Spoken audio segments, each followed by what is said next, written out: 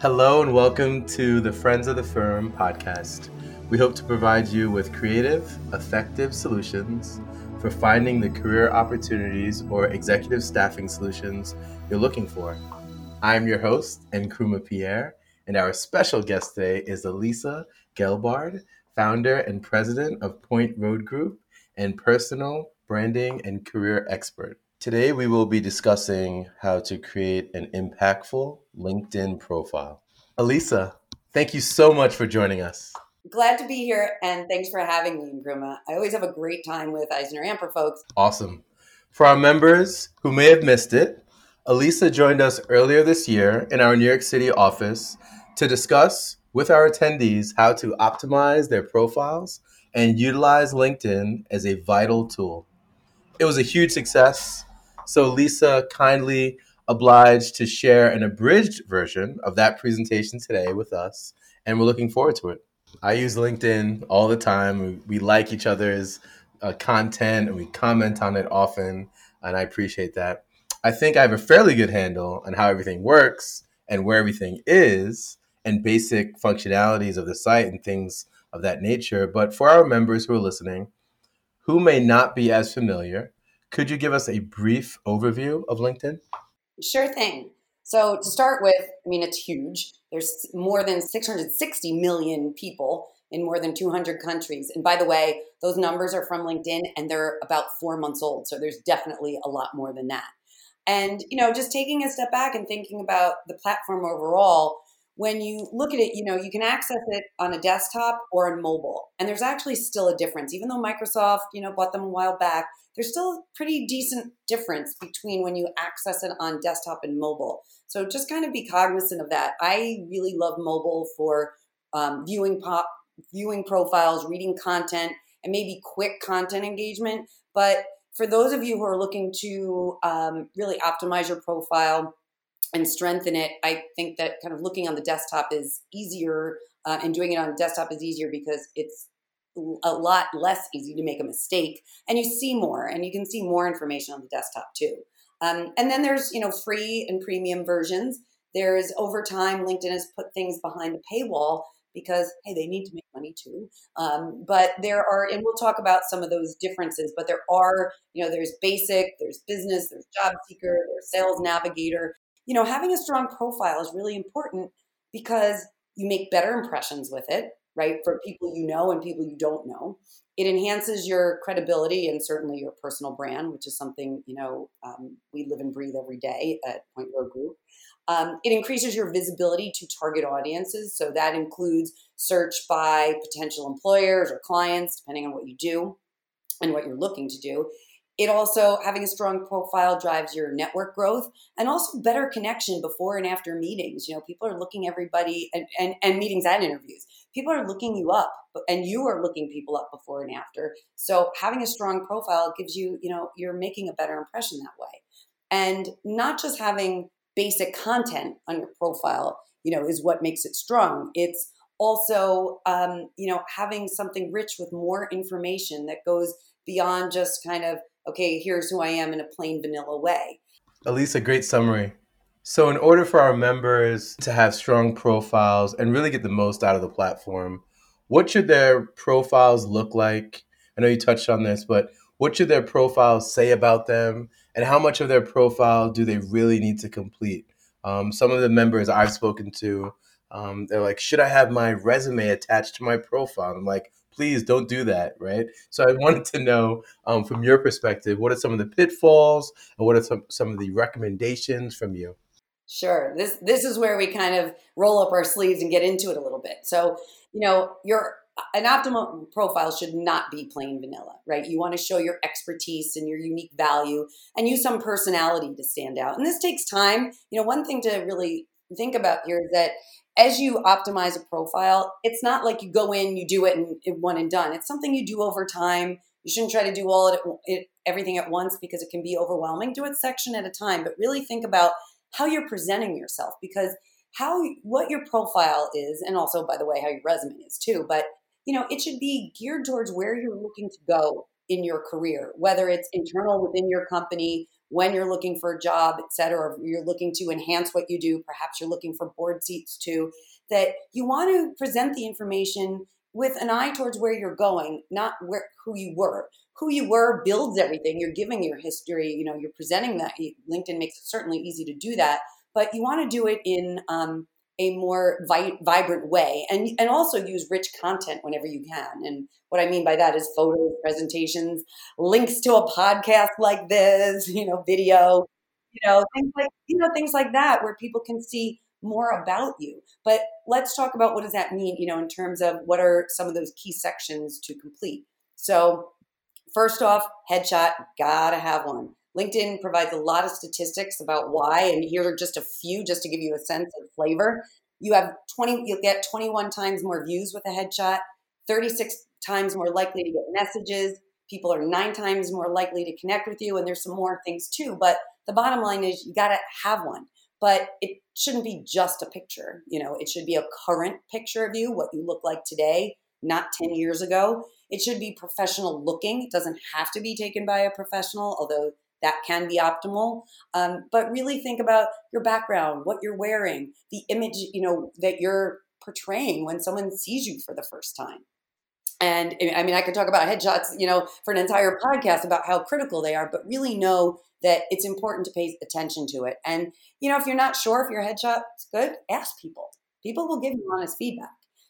Having industry selected. So you don't actually see the industry. It's not, you can select it in your profile when you're editing it, but it's not outward facing. So like in Groom, if I looked at your profile, I'm not going to see an industry, but you want to select one because according to LinkedIn, you're 9 times more likely to get views by even selecting one. Although to be honest, the options are sometimes really clear for some people and not so clear for others. So the list hasn't been updated in a long time, but definitely pick one. Now for the super critical headline, gotta have one. And it should not be just your title and company. It should go beyond that and give a quick sense of expertise or specialty so someone can get an idea who you are. Often titles don't actually reflect what you do. If you say you're a director, well, that could be of anything. So give a little bit more of a sense. If you have an industry specialty or a subspecialty within what you do, especially, if you're in, finance and accounting, talk about what you do there, what your specialty is. Is it transformation? Do you have global experience? Are you an ERP specialist? Do you, M&A, things like that, where you might have certain specialties, throughout, and how you want to be known also. That's really critical. Then you move on to the summary section. And this is also another really important place because this is where you get to briefly tell your story and give people an overview of who you are and provide, I like to call it meat, a little bit of meat to who you are. And it should not be in third person like a bio. This is not other people talking about you. It's you talking about you. So first person is great. Objective voice, which is kind of like the resume language, that's okay too. Sometimes, people aren't comfortable writing in first person. That's totally fine, but that certainly is optimal because you can really show personality there. But again, here's where you want to get in more detail about your expertise. And, again, whether it's industry or specialty, if you have other things too, like board experience, technical skills, if they're relevant, if you have global experience and there's certain things that you need to highlight. But this is where you get to tell your story. And really think about the beginning of it too, the first few lines, because that's what people see first before they click, view more. So if you're starting with day one of your career and you don't get to the really good stuff until the end, people aren't going to see that if they don't click on view more. So make sure, you have your biggest bang for your buck in the beginning. And by the way, same with your headline, because that gets truncated in some places. So the early part of your headline should have the strong, should really pack the biggest punch. Then you get down to experience. Really important to have some detail. Don't just list title and company and dates, because according to LinkedIn, again, you'll get a lot more messages and profile views, 10 times more messages if you have some detail, 8 times more profile views, 5 times more connection requests. People want to get at least a quick sense of what you do. So you don't have to list everything. Certainly you don't need to copy everything from your resume, but you do want to give people a sense of what you do, especially in your current and most recent roles more than anything. But so they can understand, who you are and what you do. Another important section, education. Make sure you include, if you have a graduate degree, both. We often see people do that where they just list their graduate degree, not undergrad. And it's important to list undergrad because it enables connection. There's the power of your undergrad alumni network, which is really strong for most people. So, and especially when you're looking to network, and especially now more than anything. Skills and endorsements, also a really important section. If you include at least 5, 17 times more profile views, and you can include up to 50, and really think about, especially for those of you who are looking for jobs or even considering a job search, think about what skills are relevant to the jobs you're seeking. And obviously you have to make sure you have them to include them, but make sure you're including, a variety of them, not just a few.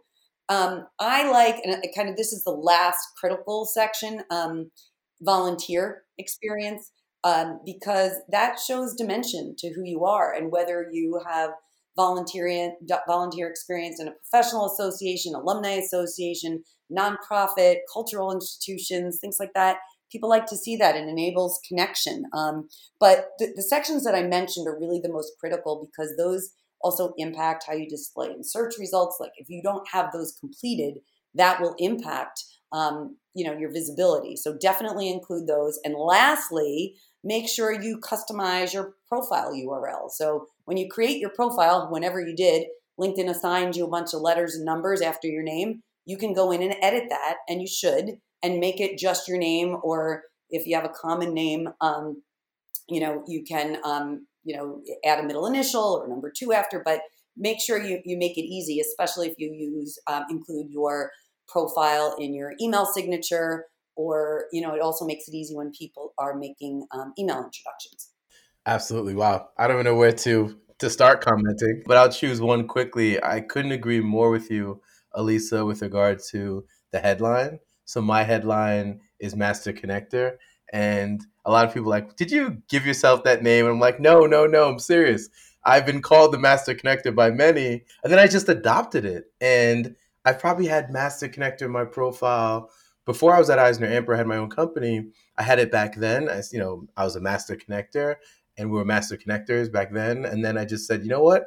I can still be a Master Connector within a professional services firm. So I've kept it, and it kind of makes me stick out among other things. And, people have also adopted it as well when they say he's our Master Connector. Reach out to him, connect with him, right? So that definitely works. And, I appreciate that. But I want to say this was amazing, Elisa. Thank you again for joining us. That was my pleasure, crewman. Thank you for listening to the Friends of the Firm podcast, part of the EisnerAmper podcast series.